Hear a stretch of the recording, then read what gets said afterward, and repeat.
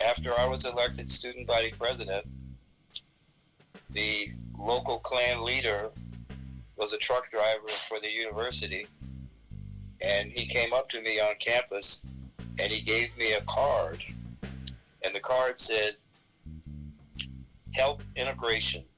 Take a N-word home for lunch." And he said to me, "Keith, I'm going to remember who you are. I hope you remember who I am."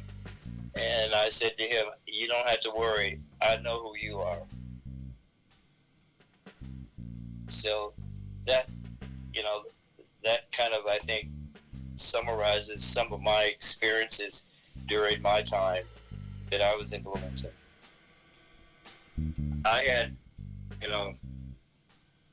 death threats the whole time I was president. And because I was a part of the People's Peace Treaty trip to North Vietnam during the war, that sort of increased the threats. The letters were simple. We're going to kill you. You're going to die. You don't deserve to live. Those kinds of threats. The FBI sent letters to my parents.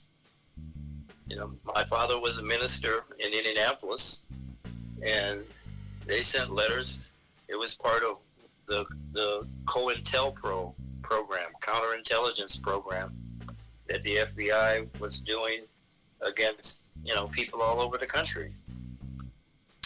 Well, yeah, because I was a member of the Black Panther Party, because I was considered dangerous, and because I was in a leadership place. And again, it wasn't just me. They did that to people all over this country. Malcolm is assassinated in February of 65.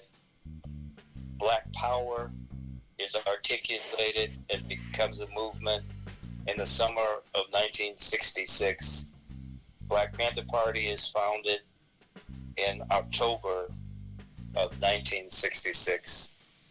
And so you have a radicalization of young blacks in that time, and I was one of those, and that's what gravitated me toward the Black Panther Party.